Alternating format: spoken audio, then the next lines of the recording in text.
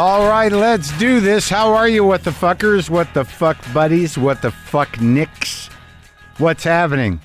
I'm Mark Maron. This is my podcast, WTF. Welcome to it.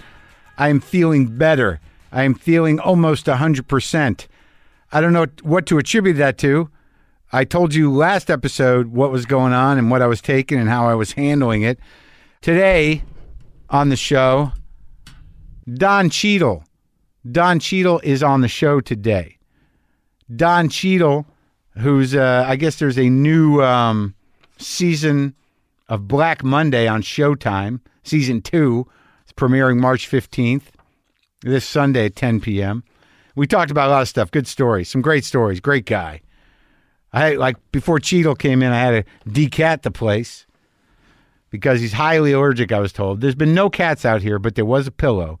There was a pillow that Buster kind of made his own, that danderized it. He cat danderized, he busterized it. The pillow that's on the seat of the chair over there. And so I washed that, and I didn't end up putting it there anyways. I didn't want anyone who didn't want anyone's throat to close up.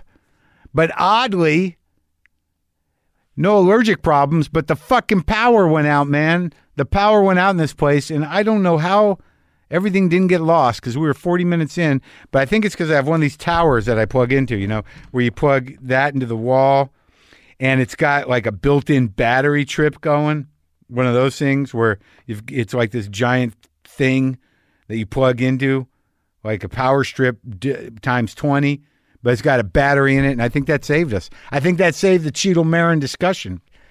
I've got a lot of tech in here, man, if I think about it.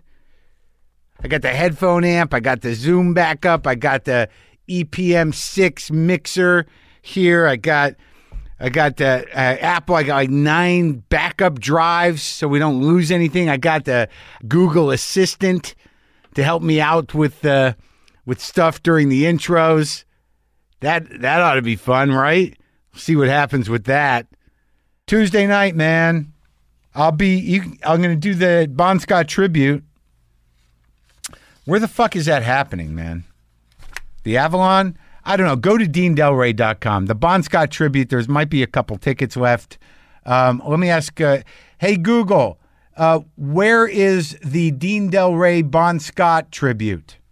Dean Del Rey's tribute to Bon Scott of AC/DC Comedy and Rock Show is located in the Avalon, Hollywood. There you go. My special, End Times Fun, premieres tomorrow, and I guess I'm not as I'm nervous about it because I'd like people to see it, and I'd like a broad swath of people to see it. I put about 2 years of work into the special and weaving it together so everything sort of connects and hangs together like a singular piece.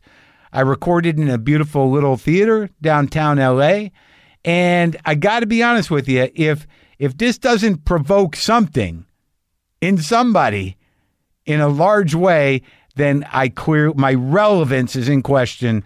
Not because I'm trying to, it's just I watched it again and I realized, like, in my own sort of smooth way, I kind of seek to I push buttons on all levels in all directions, but I'm doing it in a sweet way. And I don't, and it's stuff on some of the shit in the special is pretty heavy. It's pretty over the top. The closer is almost operatic in its construction. And I guess when you do something in this day and age, like a special, you want it to land, man. You know, I just want it. And I know you guys listen to me and you know that it's going to be on, but I want it to go out there in a big way. And we'll see what happens, I guess. I've done all I can, I think. I've done all I can. I think I'm going to ask a couple of my buddies to maybe put it out, help me tweet it out there. I'd like to hear the opinion of Jason Zinneman over there at the New York Times, just to, because it's not even that, it's not the promotion thing. I like critics to deal with it so I can get a sense of it. I respect intelligent critics, and if they are actual critics and not just reviewers, I can learn something about what I've done. I don't really know what I've done. Even when I sent a link to Brendan McDonald, the producer of this show, my business partner, who has known me forever and seen me through a lot of different material, his take on some of the stuff I did in the special was a way of looking at it that I hadn't looked at it. There was something that he saw, and I think it's in there, but I like the fact that I put this stuff together, I put it out there, and I can't see it the way you guys see it or react to it the way you guys react to it. All I know is I'm thrilled that it's going to be out there tomorrow. I'm excited to hear what people think about it, you know? All right, come on, man, my special's on tomorrow. I can't be expected to keep my thoughts together. I made cabbage today. How do you make cabbage? Hey, Google. How do you make cabbage? Sure, I've got a recipe called Southern Cabbage Recipe from Divas Can Cook. Does that sound good? No, I'd like Indian cabbage recipe. Okay, I've got a recipe called Indian Cabbage and Potato Curry Vegan from the Wholesome Fork. Does that sound good? Yeah, but I don't have time right now. No problem. All right, so I did make cabbage. Here's how I make it, because some people seem to like my recipes occasionally. I take a head of purple cabbage and a wok. And in the wok, on high heat, before I lower it a little bit, I put avocado oil. Then I throw, I would say probably a tablespoon of black mustard seeds in there. And when they start to pop and fizzle, I throw in maybe a tablespoon and a half of cumin seeds, whole cumin seeds. And when they brown a little bit, I throw the shredded cabbage into the wok, which is kind of unruly. Crank it down to about medium high and then try to toss that shit.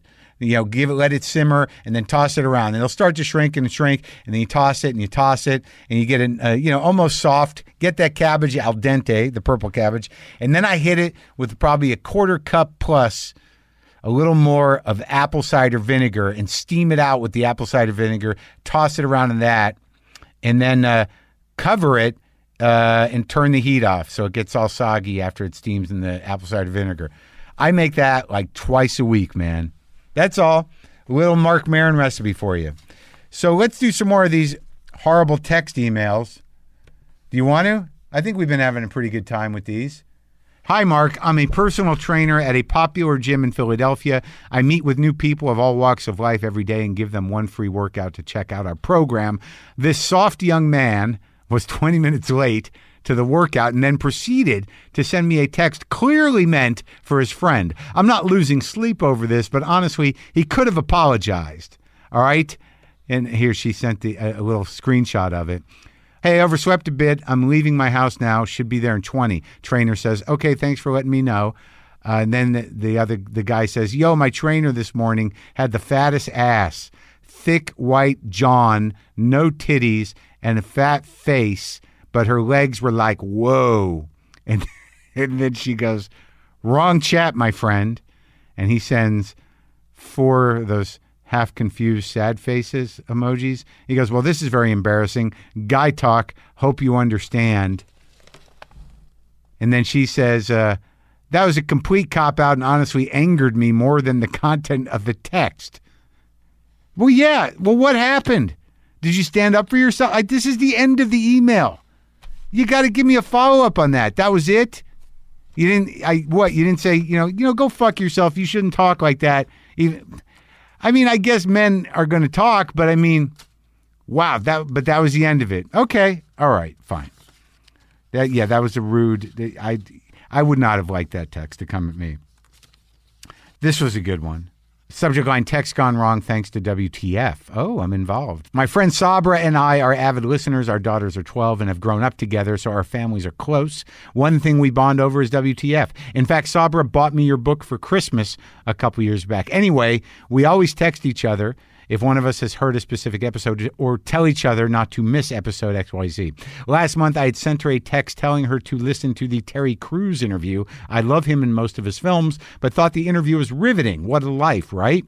She was surprised by my endorsement and said she would listen before we saw each other. Here's a text exchange. Sabra, just listened. So much in that one. Some crazy shit. Then me, nothing like a porn addiction, a football career, and a WME agent grabbing your crotch. Then I'm shopping at the Container Store and I get a call from my 12-year-old daughter's guitar teacher. He's like, hey, it's Kim, the guitar teacher. Is everything okay? I just got a text from you. is Todd okay? Her husband. Are you okay? I said, shit, that was meant for someone else, and then tried to explain that it was about your show and a guest, which all sounded like bullshit, and that it's Terry Crews who had the porn addiction, and I was mortified. Thanks, Mark. See you down the road, Gene. Sorry, Gene. Pretty funny. I think you can recover from that one, though. I really do. All right, look, folks, I talked to Don Cheadle about a lot of stuff, a lot of great stories. You know, a guy who's had that big a career, there's a lot to cover, but we landed on some really interesting stuff. And I was happy I was able to talk to him about his Miles Davis movie, Miles Ahead, which I loved. And we got off on a little bit of a talk about jazz. So Cheadle and I had a great time, and you're going to hear it right now. His show, the Black Monday show on Showtime, starts this Sunday, March 15th, season 2. That's the premiere, Sunday, March 15th at 10 p.m. This is me talking to Don Cheadle.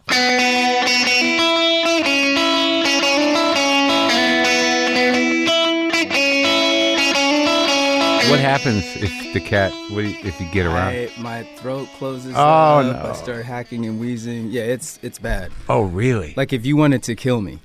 It's a cat? You could throw me in a room full of cats and lock the door, and I probably wouldn't make it out. And you've had that the whole life?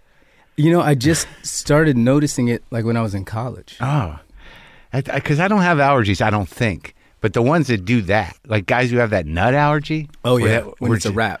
Yeah, it's just like.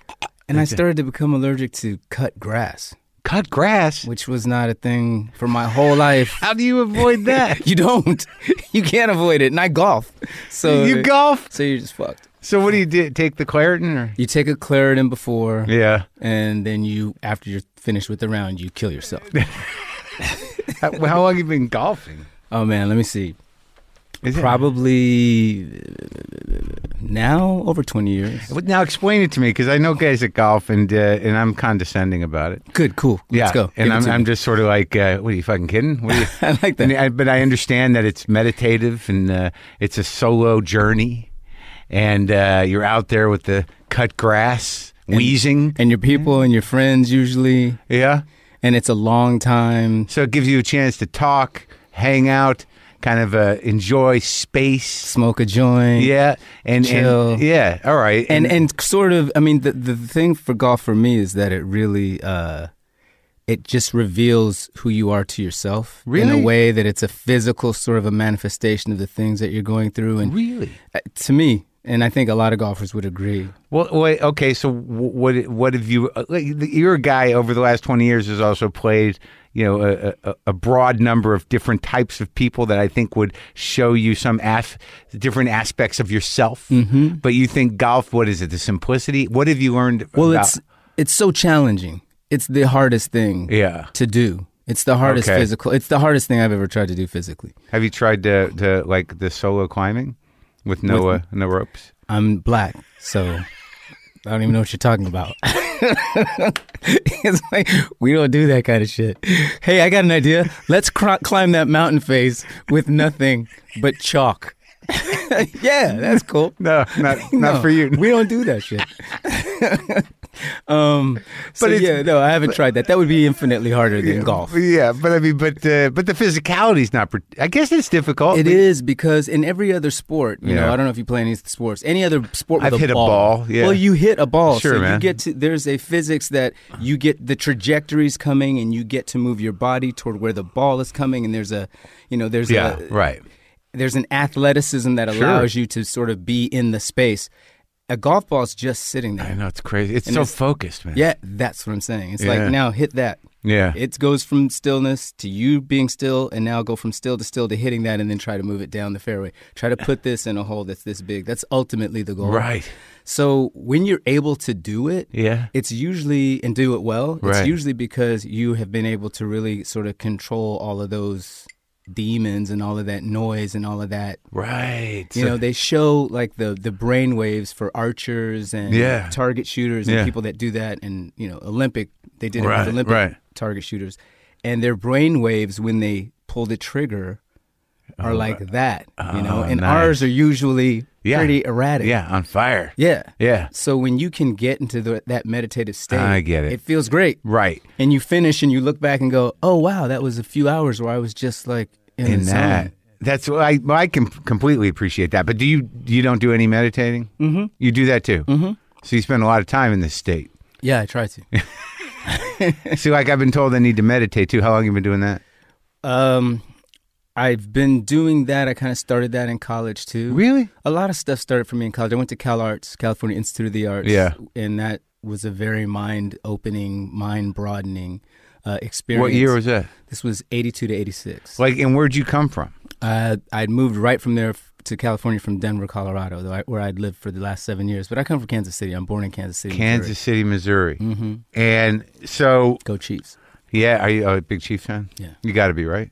I don't know much about it, but I assume that you kind of lock into your states. Yeah. So you were born in Kansas City? Mm-hmm. And your family was just there the whole time? We moved around a lot. Why? I was sort of an education brat. I wasn't a military brat.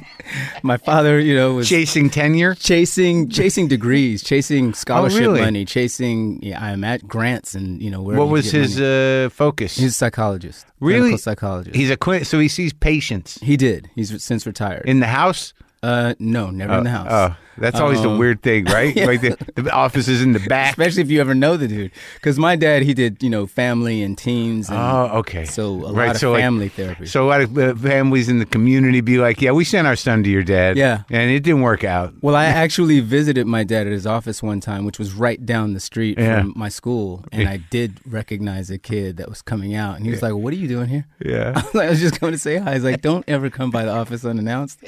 It's like, Jimmy is really fucked up, isn't he? What did he tell you? I know you guys have that client doctor thing, but I'm your son. Come on, give it up.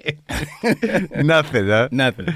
So that's what he was doing. So when you were growing up, he was still getting the degree and figuring that shit out. And he ended up in Denver to set up a practice, or he finished his education there? Yes, he set up a practice. In Denver? Yeah, in Denver, Colorado. Man, that's like, it's hard to breathe there. Oh, I loved it. I mean, it was amazing to be an athlete and, play soccer in Denver or basketball. You a soccer guy? Yeah. Oh, okay. And then come to LA or come to another state and just be able to run forever, and people were like winded. You're like, why are you guys winded? It's like a lifetime of training. Exactly. Limited oxygen. Had no idea that it was actually going to be beneficial down the line. I mean, I go back now and I can't breathe at all. But when I was coming up, it was very...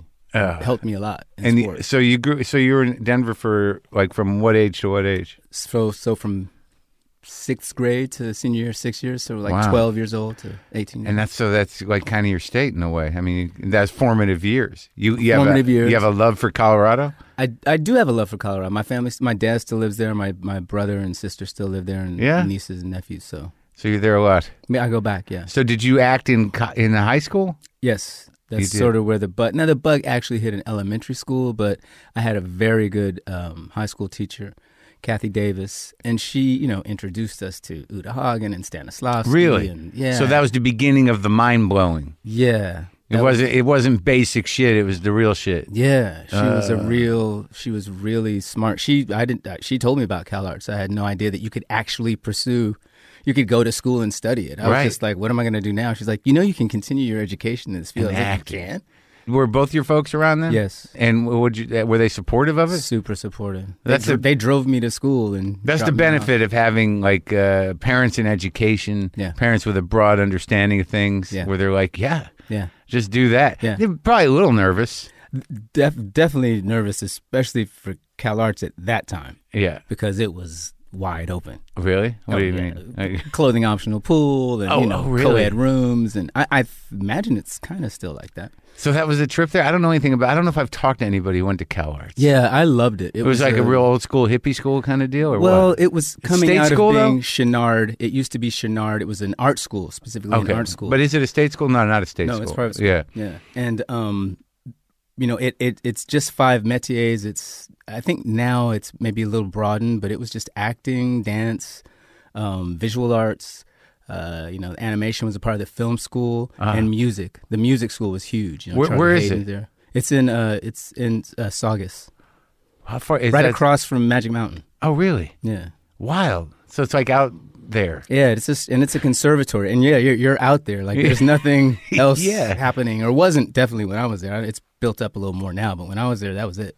And so you just went for acting. So I imagine it's a bunch of fairly serious, experimenting people. Yeah, in a very conservatory sort of a setting. You know? And so each year, how does it work? What's the structure? Well, you have classes in movement and voice and speech, and then you have your studio time, which is blocks out of the day. Then you're doing your plays, you're putting those up, and then you have to work the plays, so you have to do the technical stuff. And the day went from and we had Tai Chi, which was amazing. So I learned Tai Chi at school. Tai Chi was a requirement? It was a requirement for the first year students. So that kind of was the beginning of the mind opening. All of it, yeah. The beginning of all of it. So mushrooms. Mushroom.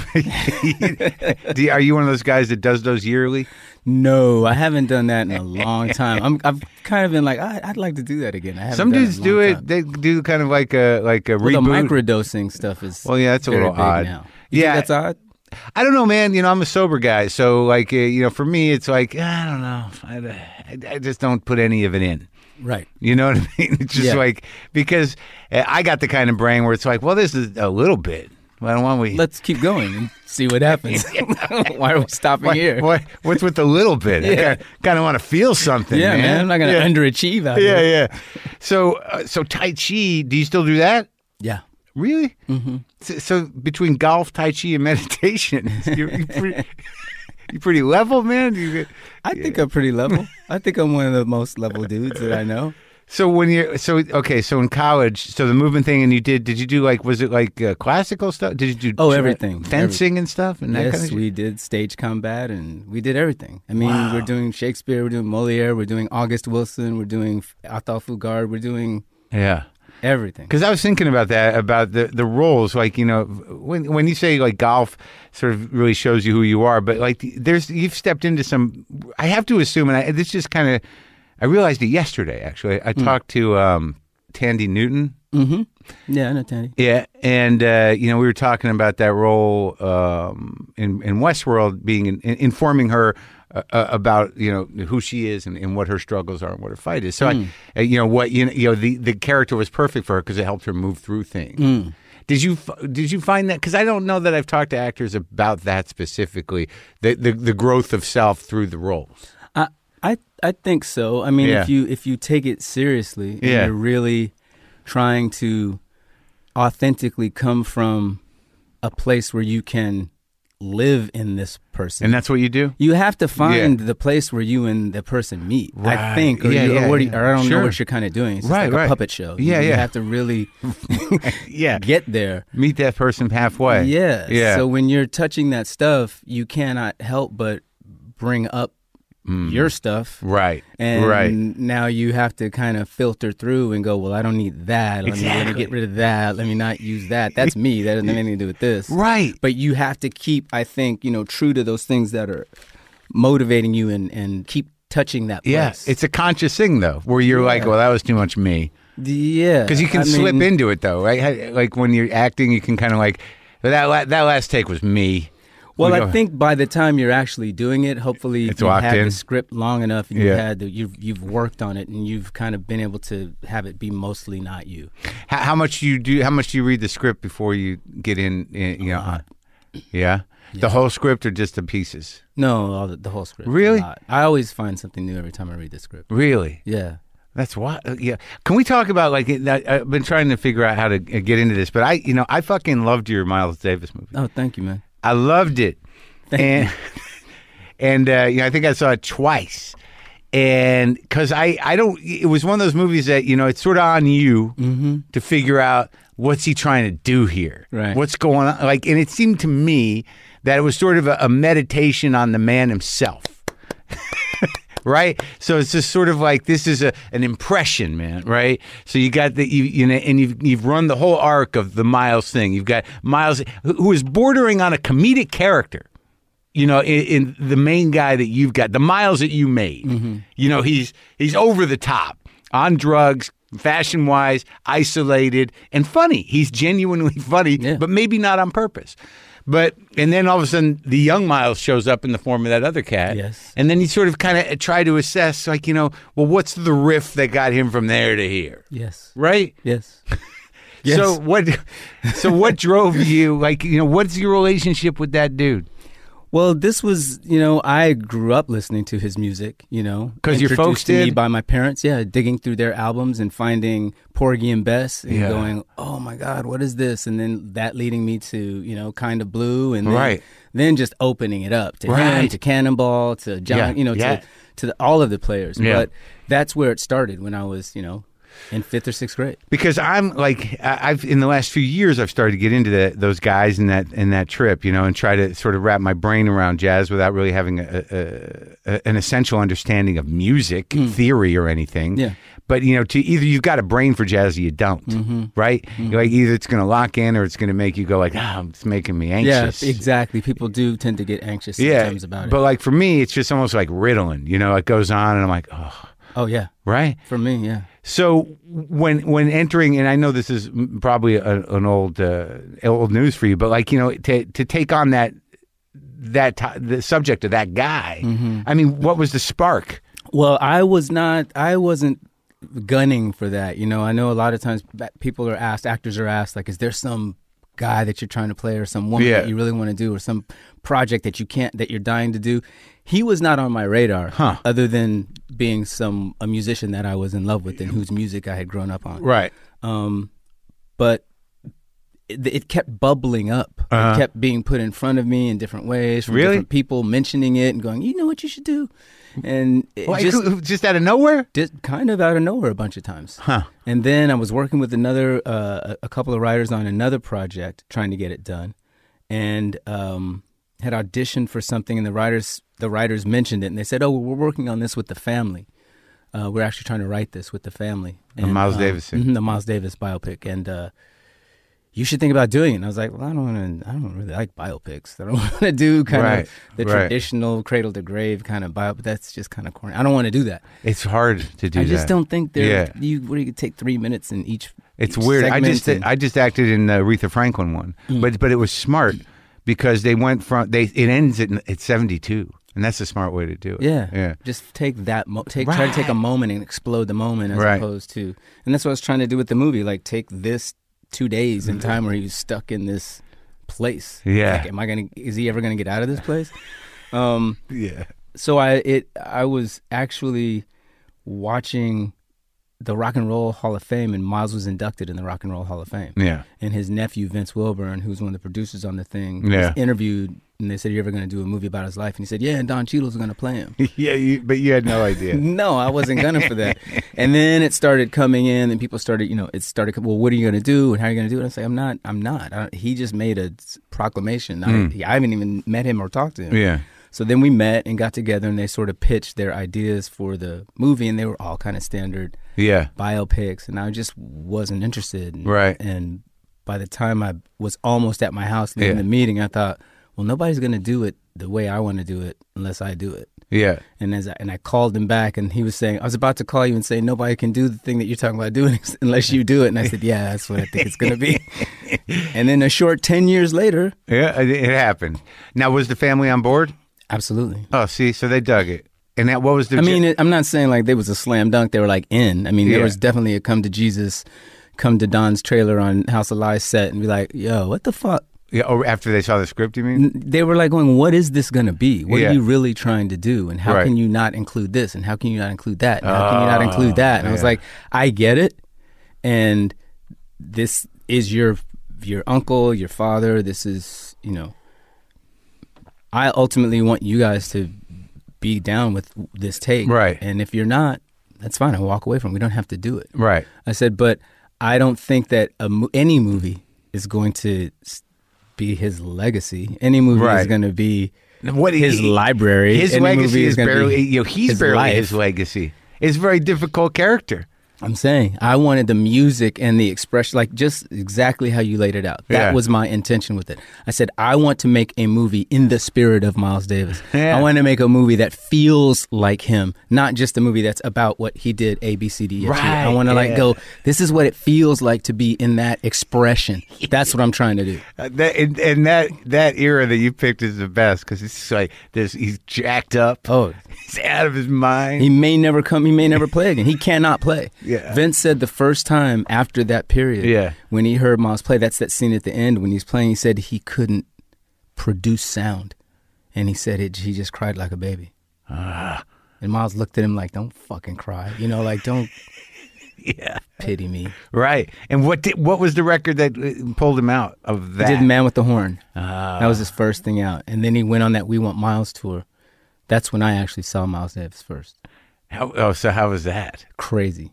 Saw him in Red Rocks. So that was when the horn was way out there. He had kind of, he was fucking with it, with the... Playing down with the wah-wah pedal and all that stuff. But I mean, the wah-wah he had introduced in the 60s. Right. But it was that band that was just Mike Stern and Harvey Mason and another Bill Evans, not that Bill Evans, but the Bill Evans played Marcus Allen, Marcus Miller. Miller, is his name? Yeah. I saw Marcus Miller do an evening of Miles at Lincoln Center recently of Electric Miles. It's pretty great. Yeah, it's pretty great. Yeah, he and Marcus were very close collaborators. Yeah, and 2-2 and all that and I don't see a lot of jazz, but what I love about watching jazz, like if you get a bunch of guys up there and they're doing this thing, and you got a few different horn players and they're laying down the bass of a Miles riff, is that like there's no other music where a dude will step up and do his thing and get out there, and other dudes are just standing around, kind of looking at their horn. Kind of waiting. And this guy's like in outer space, and they're kind of like, fucking around and just kind of like looking at him. And well, that's so Miles-esque, right? I mean, he used to let Coltrane solo for 10 minutes. Yeah. And they would be like, why are you letting this dude go? Why are you letting him do that? Miles would be like, he's looking for something. He's just searching for something. Let him go, man. Oh, my God. It's so wild because I've been listening to him, too, lately. Oh, I mean, that's...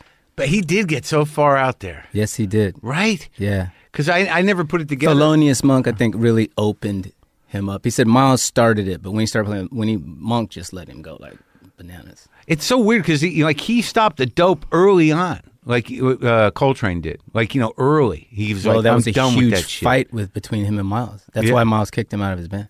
For the dope, right? Mm-hmm. Yeah, because I watched that documentary, and then and then he goes on to sort of like, all right, if there's no dope, and I got to get there, spirit, I'm God, I'm going way out on one, right? And some of the concert footage of him, towards the end of his life, it's out there, man. Yeah.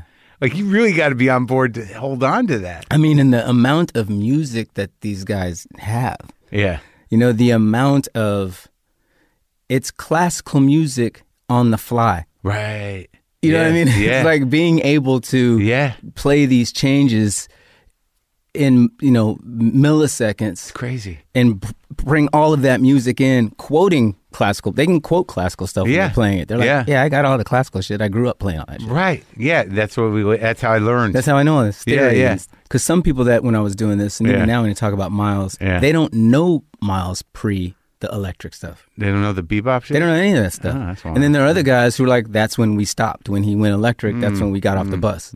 So it's a very bifurcated sometimes sort of Miles fan base out there. It's a lot of death metal dudes quote Miles. Sure. All of his shit. Yeah, I bet. From that moment on. They don't really fuck with the right. From the electric on, they're like, whoa, that's when I really like Miles Davis. So when you're out here at Cal Art, and you're blowing your mind. You're learning how to stage combat, tai chi, mushrooms, and you knew about Uta Hagen going in. But was there who was the teacher there? What was the basis of your acting education? Well, all of the instructors there did both. A lot of the instructors would actually direct as well. Okay, so everyone was involved. Everyone's involved. Real conservatory. Lou Palter, shit. Lou Flormante, Libby Apple. They still out there?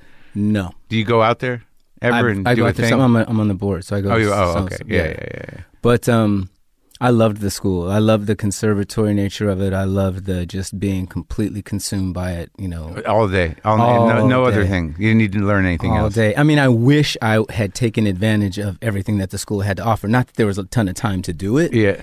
But, and not that even at that time did they have any real interdisciplinary sort of programs. Yeah. Everyone was sort of balkanized in the own thing that they did. Right. But it would have been great. It would have been great to go back there and really get into the music program. They have a World Music Festival every year that's like mind-blowing. Yeah. And then the dance school is amazing. And yeah, wow. Alvin Ailey comes through, and there's so many things happening at that school at any given moment. I don't take in enough dance. Do you? Not enough, no, but I take in some. Yeah. I don't. It's like it's a whole other world. All these things are this other world, but it's so vital and makes when you watch it, you get moved. You don't even know why you get moved. Yeah, because I think at that level, when you see professionals doing it at that level, it's all kind of. It's not the same thing by any means. I'm not saying that visual art is the same thing as dancing, and dance is the same thing as acting. But when people are at their highest sort of,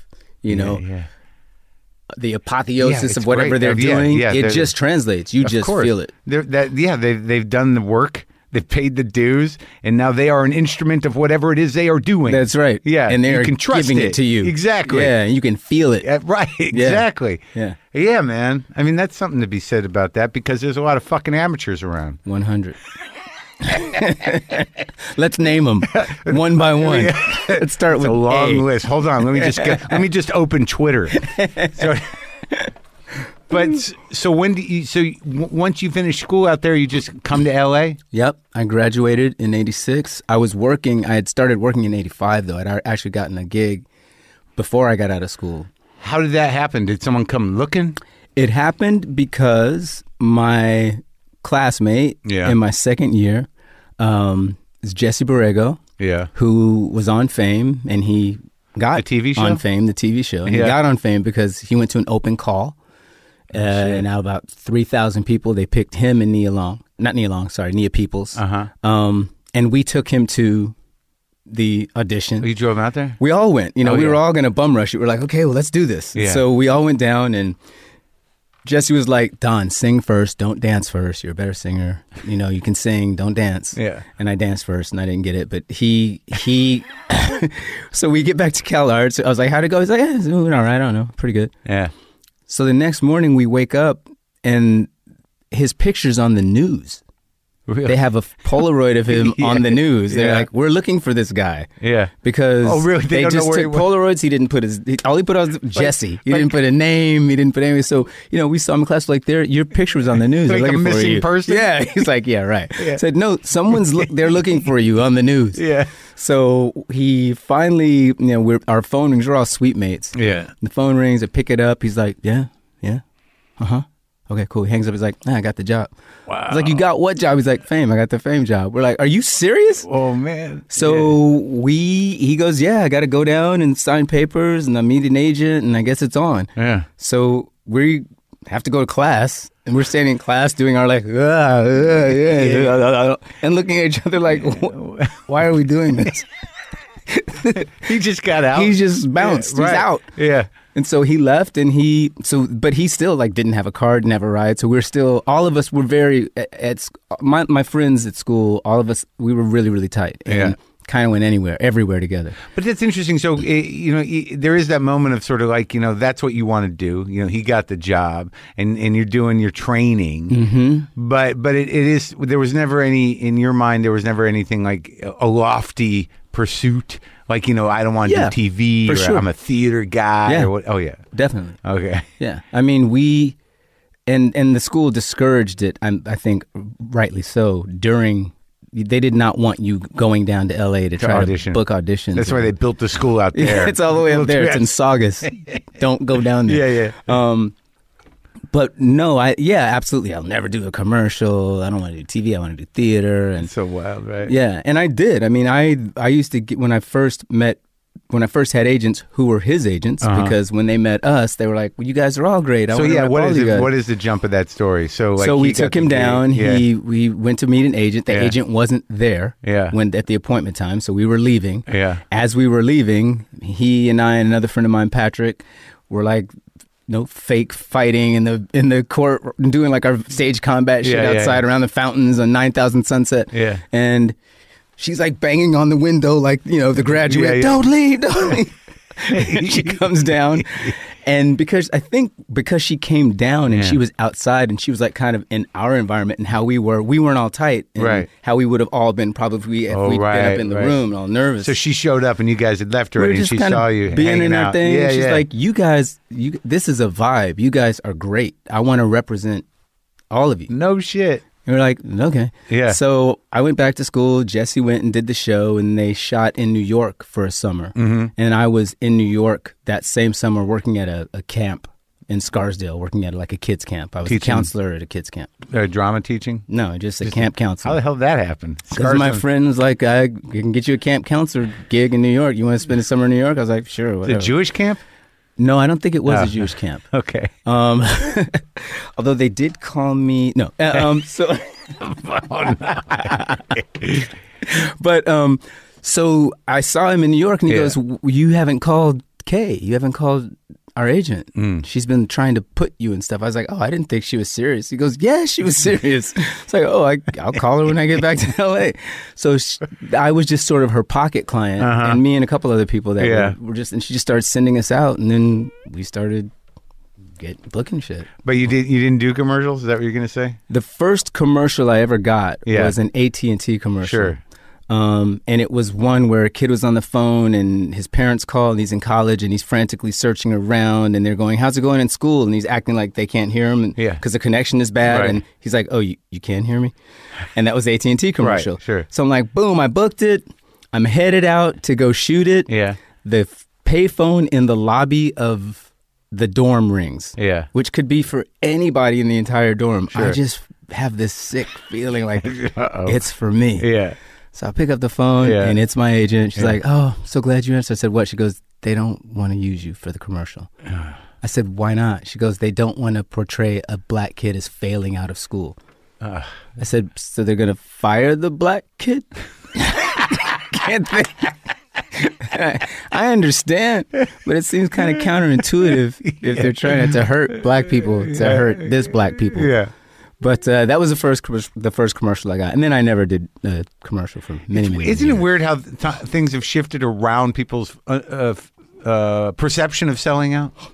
Yeah, it's a strange thing because I think I think we're roughly the same age probably. Yeah, maybe you're 54. a little younger. I'm 56, but there certainly was a time as a talent or an artist or whatever early on where you're like, fuck that shit, man. Oh, for sure. Punk rock all the way, no selling out. Yeah. But now it's like people will fucking do anything as long as they look all right. Right? Like, if they can transcend the bullshit and make it funny or make it cute, they're game to do whatever. Yeah. I'm not sure exactly when that happened, but it happened. I think the sort of being platform agnostic helped all of that stuff. Once movie actors were doing TV shows and once I think that's true, commercials, they're like, oh, so... Because you remember when stars would sneak off to Japan? Absolutely. To do commercials? Yeah. And you'd see these weird commercials of the big movie stars selling yogurt. Yeah, like, exactly. What the fuck? Yeah. Hey, that guy just made $1 billion in Japan. Would you do it out here? Hell no. I'm not. No, man. There's no place to hide now. Yeah. Can't hide. No, exactly. So what was the first role?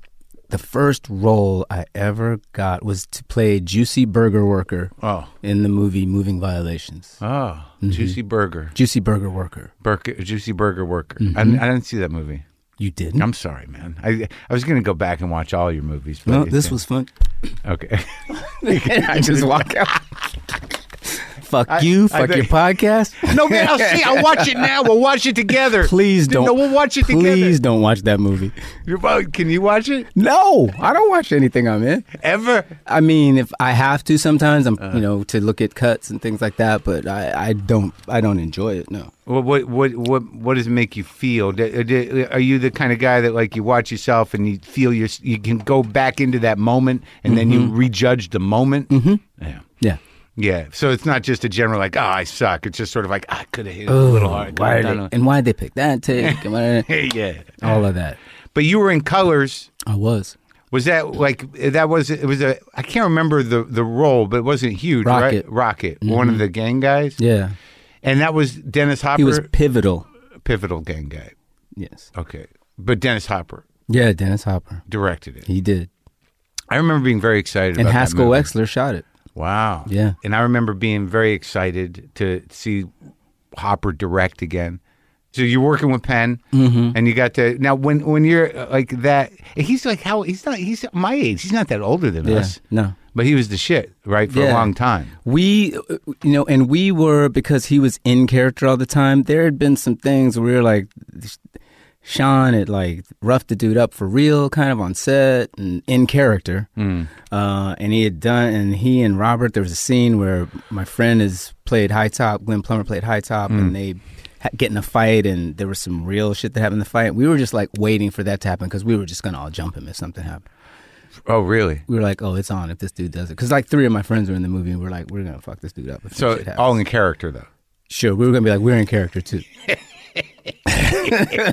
Sorry, man. It's method shit. Yeah, we were all in character. We were just all like, beat the shit out of you. Shot you in character. Was there a learning curve? Were you like nervous about it? Like working with directors? Like I was working with the gangbangers. I wasn't worried about the directors and the actors. Right. I was like, I'm working with gangbangers, for real gang members, like that would really gangbang on you for real. So they used the real dudes in that movie? Yeah. I remember one of the guys in my gang. His name was J-Bone. I don't know if Jeffrey's still around. I hope he is. But the first day, I get in my wardrobe. I'm sitting out on this bench. We're like just getting dressed to do this big group scene. Yeah. So I'm sitting by myself, just trying to be in character, trying to figure this shit out. And I see this dude across the parking lot, and he looks at me, and I look at him, and he looks at me like, "Oh, you gonna just stare at me?" And he walks across the parking lot staring at me, and I'm like, "Oh, this is a real one." Yeah. And I'm supposed to be the head of the gang. I can't really punk out right now. Right. This is a moment that's really going to be telling about how this is going to go. So he walks all the way up to me. He's like, "What's up, cuz?" I was like, "What's up?" He's like, "What set you from?" I said, "Oh, I'm an actor. I'm not a gangbanger. I'm an actor." He's like, "Oh yeah." I was like, "Yeah." He's like, "All right, let's see what the fuck was up." I was like, and he walked away. I was like, "Fuck, day one." So then we have a scene. Oh my God. Yeah, this is day one. So then we have a scene in the van where I'm supposed to tell him, we do a drive-by on this blood, and they're all hoorahing in the back, and I'm supposed to tell them to shut the fuck up because we're getting ready to do this thing. Yeah. So we rehearsed it. I'm like, shut the fuck up. So, and it's late in the morning. It's late. We're punched. Everybody's like tired. We want to go home. Though we're using this gang that we're using, we're in another gang's neighborhood. It's a whole thing. Oh. The locations, people had no sensitivity to where we were crossing lines. None of that shit. Do you find that? Well, that's just a question about the director. Do you think Hopper was encouraging the chaos? No. Okay. Hell no. Okay. All right. No. Nobody really. Once we realized it was like, oh, this is beef. This could really be a problem. Yeah. And we were like, "What's up, J-Bo?" And he's like, we in them Denver Lanes area. We're not supposed to be out here right now. I was like, oh. So anyway, we're doing this scene, and I tell him to shut the fuck up. And then he starts laughing. He's like, man, you sound soft as fuck. Shut the fuck up. You sound like a little bitch. Shut the fuck up, nigga, please. And so I was like, no, for real, J-Bone, shut the fuck up because we have to do this. He was like, what? And he's in the back seat, and he leans up in my ear. He's like, "I'll smoke you in this fucking car right now, cuz. Think I give a fuck about this movie? Think I'll kill you right now." I was like, "Oh," and I was like, I know he's good for it. I know he's not just talking shit. Yeah. He probably would do it. Right. Everybody gets quiet in the car. I'm like, oh, man. I'm like, J-Bone, it's my line. I'm on a set. Yeah. You're in a movie. I have to say this. He's like, say it again. See what happens. I dare you, nigga. Say it again. Like, it's this. I have to say it. What are you talking about? So we go back. Action. Cut. Don, what's up? You didn't say the line. I'm like, no, it's okay. Go back. He's laughing. He's like, yeah, that's right. You better not say it. I'm like, I have to say it. So we do it one more time, and I kind of get it out. Yeah. And he doesn't say anything, and he's getting out of the car. He's like, "You punk motherfucker, you better be off the set before I get out of my costume." I'm like, God damn, I'm going to get killed on a movie set. Your second movie? Second movie, I'm going to lose my life saying a line that I have to say in the movie. Yeah. So I hustle off the set. But after that, I think because I said it, he was like, "Oh, yeah? You're all right, man. Oh, he just had to sweat me." Yeah. And then another day, he takes my call sheet, Yeah. He's like, let me see your call sheet. I give him the call sheet. He starts walking toward this alley. Yeah. Like, where are you going, Cheadle? He's like, just kind of gesture me, like, follow me. I'm like, oh man, it's the okie doke. It's about to go down in the alley. So we go in the alley, and there's this older black lady standing there, dressed like in church clothes and everything. He's like, it's my mom's, man. I was like, oh, hello, Mrs. Washington. How are you? Nice to meet you. And he's like, yeah, I just wanted you to meet my mom. He's like, that's it. Go on, get the fuck out of here. He couldn't just say, "I come meet my mom." He had to like, everything's got to be hard. Yeah. That's fucking amazing. Yeah. So that's sort of that's an interesting entry into it's trial by fire. Yeah, for that's sure. The crucible. And then you just kept going, man. And so when do you think that there was the point was where everybody knew who you were? Was that from Devil in a Blue Dress? Or? I don't know if that's happened yet. Oh, I can still roll around pretty incognito. Well, that's a good thing. No, I love it. Oh, Please, man. you kidding me? Just to be able to work like you do, have the respect that you do. Okay. Oh, shit. fuck Maybe was we're that, supposed dude? to change the subject. Whoa. We just, for everybody listening, we just went black. But not all of it went black. It was the lights because it Oh, you were still up and going? well, for some reason, the computer and shit was still on, but the mics went down and the lights went off. Yeah. But the box is in here. That's some weird shit. Poltergeist. Huh. So, but we were talking about... But should we change the subject? Is that a sign? Well, we were even talking about being able to be incognito. Dude. To be able to have a life. Maybe that's the word you're not supposed to say. That was it. Maybe it's like Beetlejuice. Maybe my phone did it. I don't even know what my phone does. Shut off everything. Exactly. It's like when you ever turn on Siri and you don't know it, and it's all of a sudden talks to you. That's not good. I just told it to shut the lights off in the house. But I think that because I actually did watch Devil in a Blue Dress the other night because people I've talked to, they're like, that was the first time I remember that dude. Right. I mean, I think I got a lot of that. I think people said that. I think Boogie Nights. Yeah. There were a few sort of things kind of in a row. And depending on who you were, it's like for some it was picket fences. For some people it was but you never. So that was the other thing too. Like you'll do TV, you don't. It's like from the beginning, back and forth, whatever comes. If the role's good, you'll take it. Exactly. And I used to, like I was saying earlier, I used to drive my agents when I realized I had agents crazy because the first few years that I was in LA during pilot season, I left to go do theater. Yeah. And they were like, what are you doing? This is the height of when we can get you a gig. I was like, but there's this great role. What was it? In this play, well, I was working a lot with Joanne Acolytus. Yeah. And worked at the Guthrie with her, worked at the Public. Yeah. Worked at the Goodman in Chicago. So being a theater baby, these were all, sort of the crown jewels of places that I wanted to work as an actor. So I'm like, I'm not going to say no to going to work at the Public. Right. To maybe get a pilot on some show that it's probably going to be shitty. Isn't that true, though? Like, isn't that weird once you realize that you're going to go out and read for these pilots and you're going to go spend 5 minutes in a room with a bunch of suits and then you're going to have to go back again 3 or 4 times for 3 weeks of bullshit and then not get something where you can be on stage doing the thing? That I loved to do. Yeah. I was like, that doesn't even make sense to me. They're like, well, this is the grind. This is what it is. You have to do that. I was like, well, I'll get to it. I don't think Hollywood's going anywhere.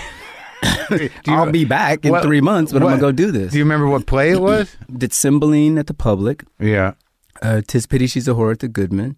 Oh, at the Guthrie, I did a show called Leon and Len's, Buchner play. Yeah. So you were really doing it. Oh, yeah. Yeah. And then I worked a bunch at another small theater in Minneapolis called Mixed Blood that I just loved. So I just kept going back there and doing stuff. Yeah. And all during like the busy season. But I drive across, I drive from here to Minneapolis by myself, another really sort of solo journey. I just loved every aspect of that time of my life. Yeah. And I didn't have to make any money. If I made $500 a week, I was like, that's good. Well, it's nice. I think that's probably why you're the actor you are, in the sense that, you didn't pollute your brain with the sort of putting the ambition over the craft. Do you know what I mean? Yeah. Just sort of fuck it, let's just work, man. Yeah. You really appreciate it. I think it seems like this, your character in the sense, or who you are, it's like with golf. to sort of like to focus on like I'm going to drive out. I'm working the thing. I'm on my own, looking at the stuff. Yeah, going to show looking up. at me. Yeah. When you go to the theater for the first time, do you go walk around? Oh yeah, the stage. It's the best. Right? It is the best. It's the best. When I do stand up, man, like the sound check when you just walk out. Right. Sometimes I'll have them like play some music on the system and just sit there by myself and listen to the music. No, there's nothing like a theater. Oh, it's the There's best. nothing like a theater. Real theater. The magic that happens in It's there. the best. But Boogie Nights, like you bring up Boogie Nights and like that moment where you're sitting there with that Rick James wig on. That's a great moment.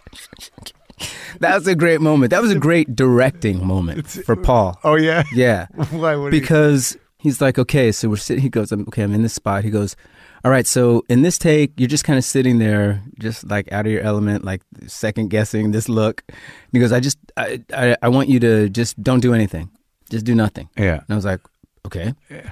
So I do it, and he goes, he cuts, he comes over, he goes, that take you were kind of doing nothing. Yeah. I just want nothing. Like just a blank. I just want you to be nothing, just nothing. Why? I was like, be nothing. He's like, yeah, just nothing.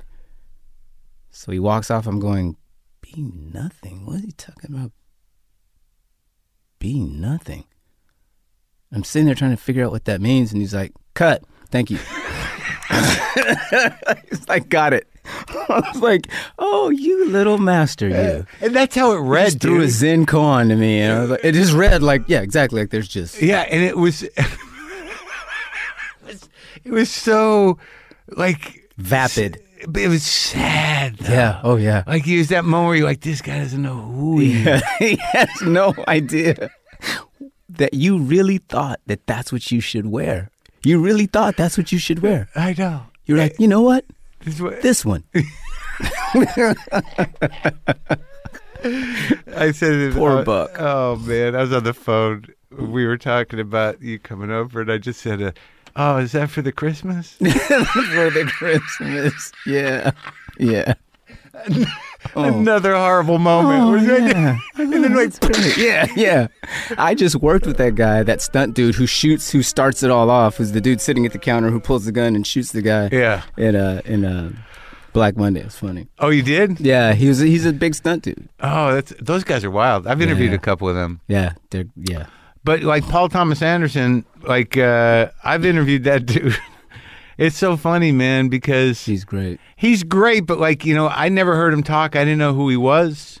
And I knew who he was. I loved his movies, but I just had this idea that he was some like brooding dark genius. But he's this valley goofball. Yeah, he's just like this. Yeah, and he I couldn't believe it. No, he's amazing. And Carl introduced him to me. Carl Franklin, who directed Devil in a Blue Dress. Yeah, and he was in that because that year I think I did 3 or 4 movies. I may have done 3 or 4 movies. I don't remember. Yeah, did Rosewood that same year and Boogie Nights and something else. That was that year I think was sort of a watershed kind of year. Mm-hmm. I had just quit. Your agents must have been happy that you locked into that shit, well, right? I was doing picket fences for 3 years before that, and then I just quit the show because I didn't like the show, and they were not happy about that. Right? Just like, you're quitting a series that you're a locked in job. I was like, I just don't dig it. I just think there's something else I'm going to do. Yeah, and I could be here for the rest of my life. I don't want to do this. Right.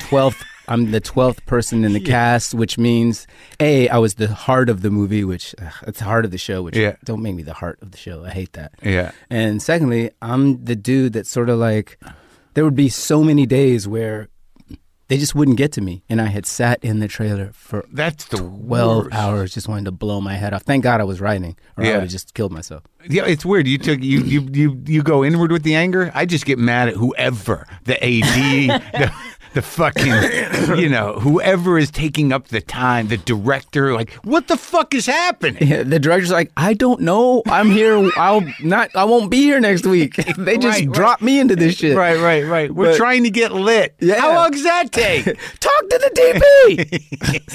DP. I would just write. So I wrote a play, and I just spent the time just writing. So, oh really? So have you produced a lot of your own plays and stuff? Yeah, I mean, I did that one at that time. Oh, which one was that?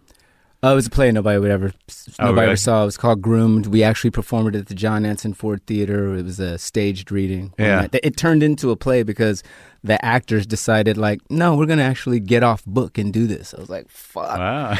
It was not the play. So once the lead actor did it, kind of threw down the gauntlet, then all the other actors were like, well, we're not going to not be, if he's not on book, I'm not going to be on book. And the egos started jumping out. And then the lighting person was like, well, if they're going to do all that, I'm going to throw some gels in the shit and some gobos. And the person was like, well, I'm going to build a set if you guys are going to do all that. And it turned into a play. Wow. Which was really great. That must have been wild to watch that. It was wild. So, that, I mean, because all that stuff kind of informs, right? Because, I mean, like, when you did the Miles movie, I don't know how much other ones you directed before that, but that thing's got a full vision. You know what I mean? Like, you hired the right folks. You knew what you wanted to see. Whoever your DP was and your set deck. Roberto Schaefer. Fucking nailed it. It's his own world. Yeah. Slightly heightened. Yeah. Like, what's going on? Exactly. But, all right, yeah. So, you were busy. Rosewood Boogie Nights, Out of Sight. Oh, yeah. Those were all really close to each other. Right, the Rat Pack. Sammy Davis. What compelled you to do that movie? Well, the same thing that compels me to do any of them. Just the part was great. I liked the part. I liked the script. I liked the cast. That was another interesting. I don't know if I have any that aren't interesting, but that one I didn't. I was offered the part, and the script had never really dealt with Sammy's own awareness of the racism. It just sort of glossed over that. And I was like, you can't have him not be aware of not just the racism that exists outside, but what he's dealing with his own friends inside the Rat Pack. The kind of ribbing that they do and the kind of ways that they talk shit about him. It's like, that was nowhere in the script about how Sammy felt about that. And you read his autobiographies, and it's nowhere in that. He never really talks about it. Well, what was the assumption? I was like, I don't care. He has to. When I watch the routines, I'm looking at him like, nah, come on. You can't be a black man up there and then picking you up and talking about this being an award from the NAACP and you not feeling some kind of way about it some nights. Can we not do that joke tonight? Can we not, when I look out and all these black people are in the audience, like, you pick me up and... Especially at that time, because this shit was changing, right? Absolutely. And he was at the sharp, edge of the spear about it. So I said, I kind of don't... this has to be a part of the script, or I don't want to do this. This has to be in there. So it wasn't addressed. And like 2 weeks before, I got a draft and it was in there. I said, okay, I'll do it. And they're like, great. Now you have to do gun twirling lessons, drum lessons, trumpet lessons, tap lessons. You have to sing on this thing. I was like, oh shit, I got 2 weeks to get ready for this. Wow. Holy shit. Yeah, it was cram. But I had the best teacher. Savion Glover was my tap instructor. Really? Yeah. And could you do it? I could do it when I needed to for that, yeah. Isn't that weird when you've got that, you can focus your talent? That's right. And that's some of that acting shit that we learned in school. That's kind of that right. And let's go. Yeah. And it shows up and you do it. And then 2 weeks later, you're like... I wouldn't remember how to do it at all. Just possessed. Yes, exactly. What'd you come out of that with for yourself? Just a real appreciation of his talent. Oh, yeah. Right? And how amazing, just being able to dig into all of his stuff, doing the research on him and just you talk about a talent. Right? Everything. It's crazy. At a high level. Yeah. It's really like a gifted dude. And to hear them talk about, like, Sinatra, whenever he would introduce him, he's like, I'm about to bring this kid on stage and he's going to, you could just see he was like, this kid, like, you think I can sing? He's like, you don't know shit about singing. You got to listen to this kid. He's going to hit some notes that are going to make you just. Well, it's interesting to know, like, when you really look at all those guys, that there was this sort of, not one-noteness to them, but they were so dug into their personalities that they were confining. Where, like, Sammy was, he was Sammy, but it didn't confine him in any way to sing or dance or drum or whatever the fuck, be funny. I mean, it was like kind of... And sort of like you had to. I mean, I think that's something, too, that for that era, for a black man, a black woman especially, it's like you had to be 10 times as talented as anybody else you were standing. You had to be able to do everything to get half as far as a lot of those guys could get. Right. And still be sort of like pigeonholed in a racist way. Yeah, you're still not going to get ahead. And take it. But also like take the joke. That's what I'm saying. That's what I wanted to be. That's what wasn't in this. And ultimately what it turned out to be is just a moment. I said, can I just have a moment where they can make the joke and I'm laughing and then I turn around and just put a camera behind me to see how I really feel. And then I can come back and put the mask on again. And they did it? Yeah, we did it. And I was like, I just need stuff like that. I just need to show that this person is not completely obtuse and doesn't understand what he has, the Faustian deal he has made to be able to do this and open the door for other people behind him, which is absolutely what he did. But that means you're going to take the brunt of it. Right. Yeah. I mean, it's been a Faustian deal still. For sure. Yeah. I forgot you're in traffic. That was great. That's great. And Bulworth, you work with that Beatty fella. Yeah, that dude. That must have been wild. He seems like very wild, interesting dude. Very interesting dude. And we shot that for a year, off and on for a year. Well, he means business. It seems when he decides to direct something, it's like it's not. And nobody can tell him shit. And his deal specifically at that time, and it was maybe a poison pill left by the last. The guy who ran 20th at that time, he had a deal that he just had to write a treatment and turn it in, and he could do whatever he wanted. Oh, wow. And I think they sort of left it like, oh, really? Deal with Warren, because he hated the dude coming in. Yeah. And they used to call me and ask me what was going on, because when the suits would show up on set, Warren would just stop. He just wouldn't shoot. Really? He would just stand there. And they're like, what are you working on? He's like, I got some stuff. Wow. So you're going to shoot there? He's like, no. And he didn't care. He would just stand around until they left. And as soon as they left, we'd start working again. It's so funny. I guess that dude's earned that. He's Hollywood, man. He was there at the beginning of the new thing. There's so many things that you realize that actually you can do whatever you want. A lot of times, people just if don't. If you have the balls to do it. If you fucking do it, stop me. But yeah, I thought that movie was good. I think, it's like you definitely felt the point. Yeah. Yeah. So being part of these franchises, it seems like the Oceans thing is fun. It's a lot of fun. Everybody seems to be having a good time. So much fun. And, people, like Ocean's 12 is one of the movies that people will just come up to me in my face. Is that the Andy Garcia I one? hate that. Oh, God, I hated that second one. That one sucked. Yeah. I was like, okay, cool. Well, they don't. Can I come watch whatever you're doing at your job and critique you? But it's they don't think they're gonna they don't look at it in the same way you look. They're just. I don't know why people think they can do that, but they think you must feel the same way, or that you have some distance from it, or whatever. Or I don't give a shit what you think. Right, you're not a real thing. You're sort of a prop that says stuff and walks around. Yeah. But that was Jerry Weintraub, bless his soul, was produced that one really like old Hollywood, and we just were treated amazingly, and everybody had their families over, and that's nice. It was nice to be able to have that experience, and we were really sort of cordoned off. I mean, paparazzi is an Italian word. Right. We were in Italy, and they had to kind of give us an entire floor where nobody could come, and then we had the roof, and they would there was a bar up there, and so real first class Hollywood treatment. Yeah, nice. It was great. And what about these Marvel movies? They're fun too. Yeah, in different ways. Yeah. It's completely different. Obviously, super technical and. But did you see that coming? Oh, hell no. I mean, it's crazy. I mean, you're one of the guys. Yeah. Yeah, it happened. And it's a great thing, right? Yeah. I don't watch them, and I've been critical of them because it's not my thing. Yeah. But, so I haven't really seen any of them, but it seems like the people that are in them, it's like, why the fuck wouldn't I do that? Yeah. I mean, and it's one of those things where we all really vibe each other and have a great time around one another. Yeah. And there's so many of us. It's like being a troupe. It is. It's crazy. Like a theater troupe. It's like its own little community. It is. And then it seems that, well, just from what I see publicly, that the experience of Hotel Rwanda kind of blew your mind to a point where it activated you on a level you probably didn't even know was in you. 100%. What did you know before you did the movie about the genocide? Very little. See, isn't that wild? Very little. And then I started to do the research, and then, saw the Frontline piece on it, which was devastating.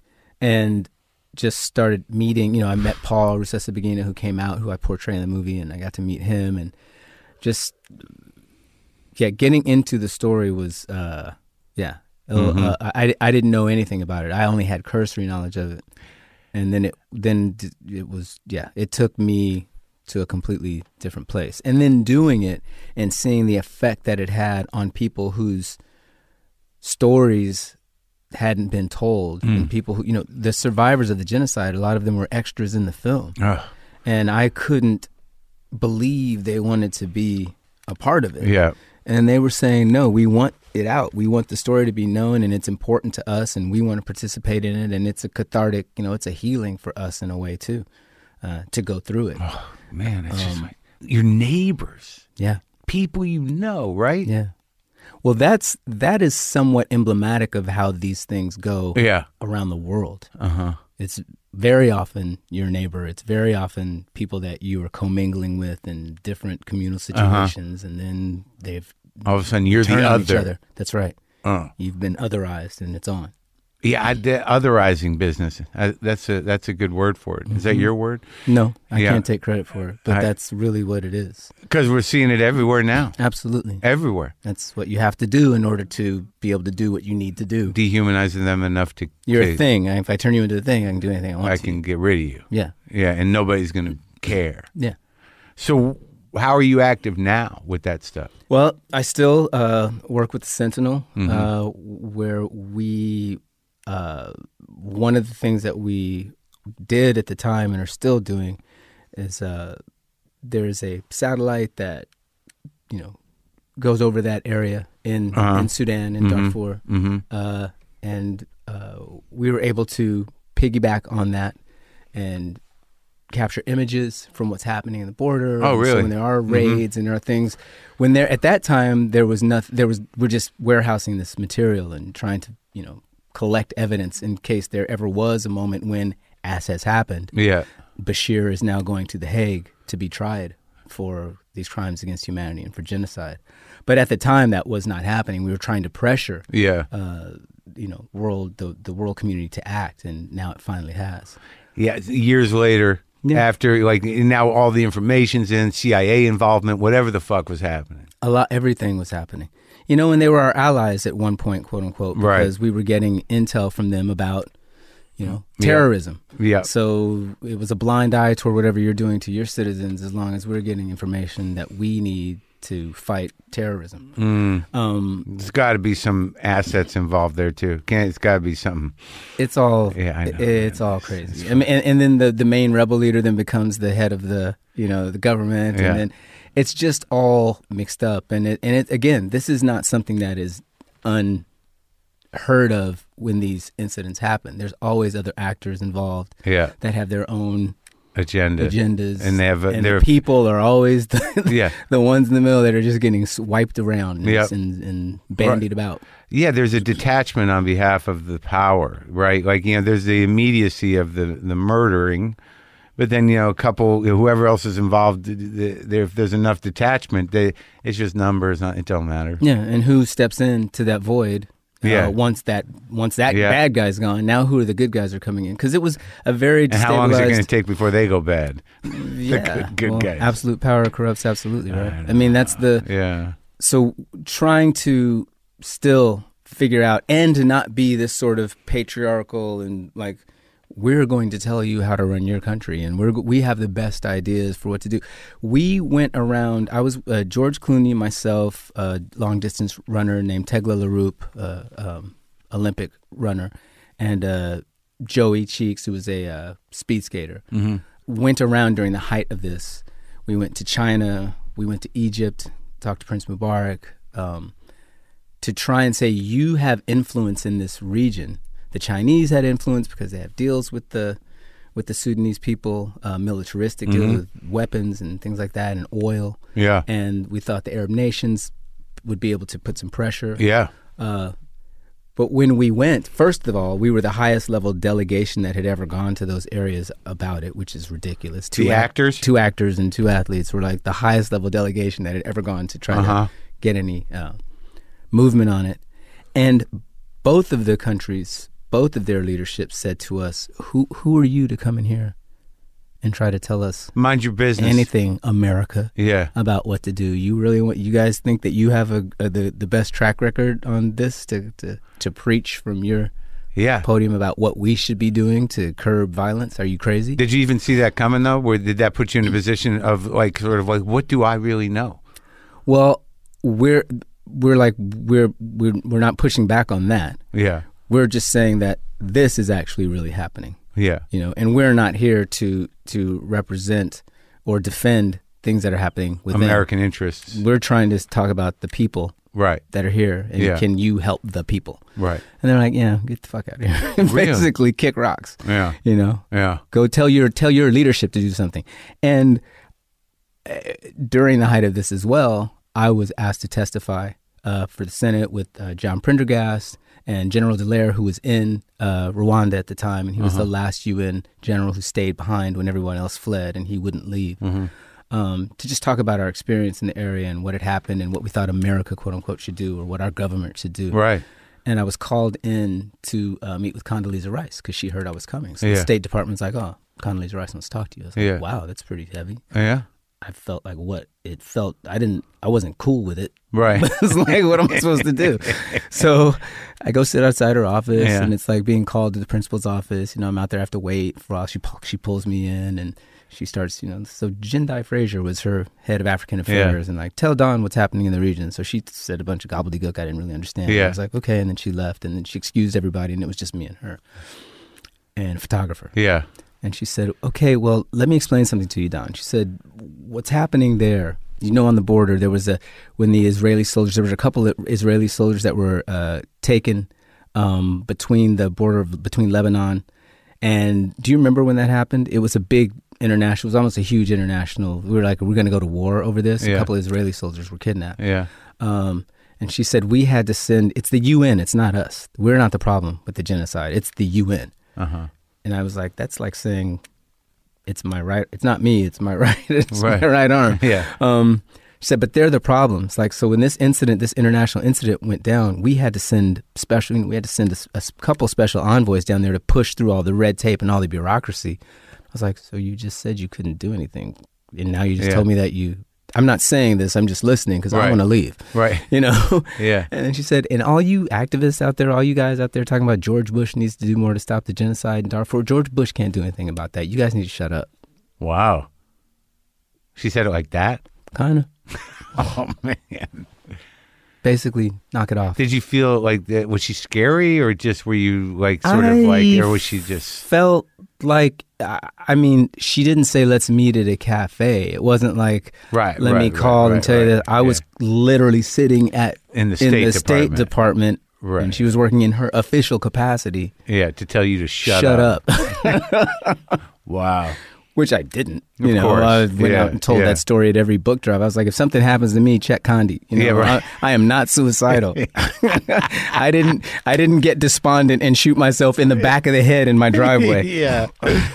Well, it seems like all of that stuff really it has to do with people like you or people who are focused on the issue to go out and get shit done. I mean, I was talking to Tandy about working with Eve Ensler with the women in the Congo. I mean, it's heavy shit. But they go down there and they create a system of support, of ways to that the community can start to rebuild themselves. Yeah, and that's the best thing that we can do, I think, from our positions, is really shine the light on and support people who have been doing the work for a long time and attempt to, and as best we can with this platform, lend support to the communities that are dealing with it. And bring attention to it. That's it. That's what we can do. We're not the experts. Of course. We're just saying these are the experts, though. These are the people who it intimately impacts and affects, and they are down there doing the work.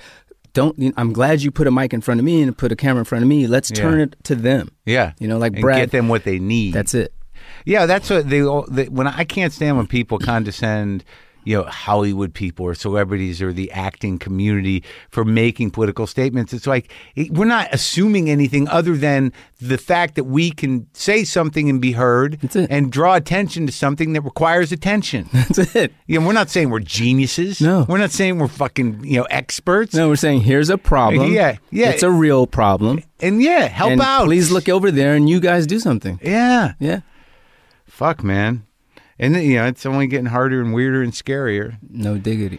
So these last two big cable shows that you're doing. Like I watched a bit of the Black Monday. It's pretty broad, funny shit. Yeah. You know, like you're working with Goldberg and Seth Rogen on that. Yeah. And like, where'd that idea come from? Those guys? No, it came from the writers, David Casp and Jordan Cahan, who created the pilot. And they had pitched it early to Showtime, and then Billions came out, and they were like, well, our show's not going to happen. But Seth and Evan had a deal there, and David Nevins had a Showtime at the time, was asking, what do you guys want to do? And there was a bunch of projects. They said, we want to do this one. Yeah.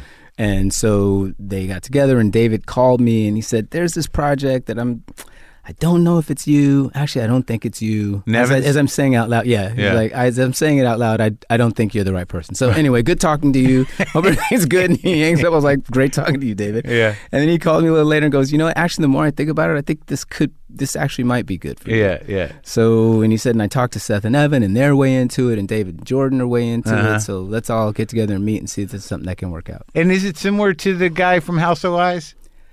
I think people think he's. Some people have thought that. I'm playing it, so I don't feel like he's got the same vibe as Marty Azal. I think that they're different. Marty at least held certain things. He had some moral compass, and he had a family, and he had, a grounding mechanism that was his dad and his son. And it wasn't as broad a comedy, though. And it wasn't straight up broad nuts. Yeah, comedy. This one is. And I think that's why David Nevins really sparked to it, because he goes, this is like a straight comedy. Right. Yeah. You don't need a moral compass. No. These guys are bananas. Right. Let's go. Yeah, right. More coke, more insanity. Yeah. And so this is the second season's going up now? Mm-hmm. Well, I hope it keeps going. Me too. And, you're constantly working, and obviously we could keep going through a bunch of stuff, but it was great talking to you, man. It was great talking to you, too. Thanks for doing it. Thank you for decatting your studio for me. Oh, you got it, man. Now I got to go listen to some Miles. Yo, no doubt.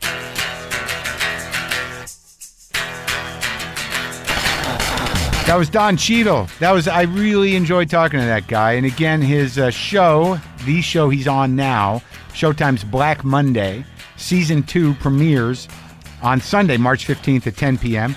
My special, End Times Fun, premieres tomorrow on Netflix. Hey, Google, who is Mark Maron? According to Wikipedia, Mark David Maron is an American stand-up comedian, podcaster, writer, and actor. Hey, Google, what has Mark Maron done? According to Wikipedia, from 2013 to 2016, he starred in his own IFC television comedy series, Maron, for which he also served as executive producer and occasional writer. Wow, that's impressive. Hey, Google, is Mark Maron a good stand-up comedian? Sorry, I don't have any information about that. Come on, you can't just say yes. I got to play my Les Paul Jr. just to erase that. Let's cleanse the palate with some greasy fucking tone.